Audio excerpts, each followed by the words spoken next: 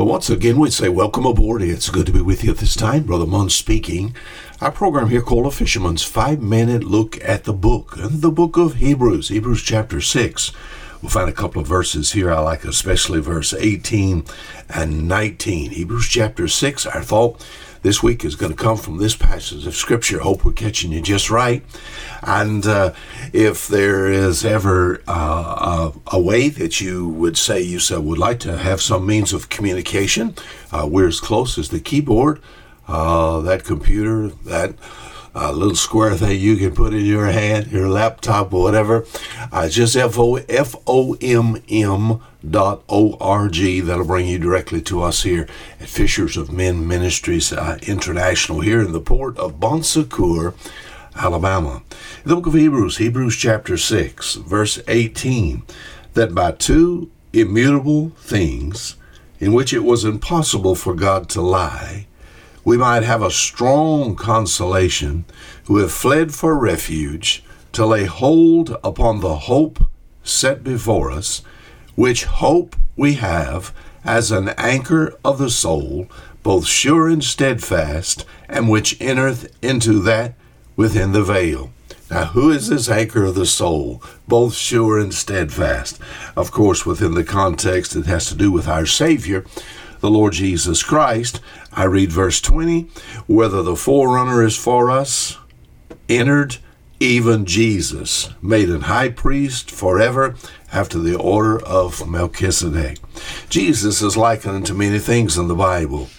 I'm thinking about a study of typology. It's a beautiful study. We can learn some things about our Lord that you cannot study in any other way. Our Lord is likened unto many things. He's called the Lamb of God. He's called the Lion of the tribe of Judah.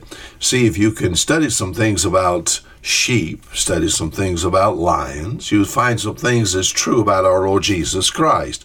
And of course, we know, doctrinally speaking, he came as a lamb the first time. When he comes again, he comes as a lion.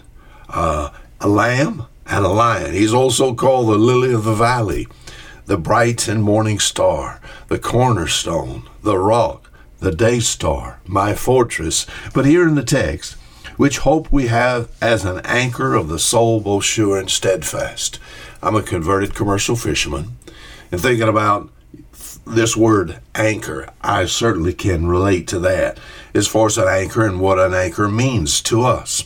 An anchor, of course, how would we describe it? A heavy object, usually in a shaped iron weight form, lowered into the water by a rope or a chain, and it's to keep a boat from drifting. It has 4 parts. It has a fluke and an arm and a crown and a stalk. Now, why be called an anchor? Because God knows, and God knew, that sooner or later there would be storms to endure. We would be tired. We needed rest. And he's the anchor. He can hold against the strongest of tides and the strongest of winds. Amen?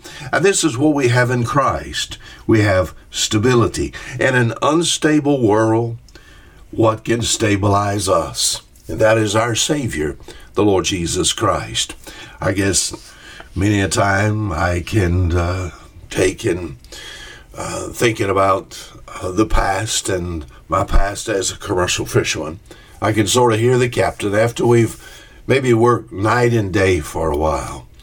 And as far as the nets is concerned and the harvesting of the food of heaven, I can hear the captain, which was my father. I was blessed by being able to work on my father's boat for many, many years, trained and I really miss him. And I could hear my father say something like this, Wayne, we're tired and wore out. It is time to anchor down.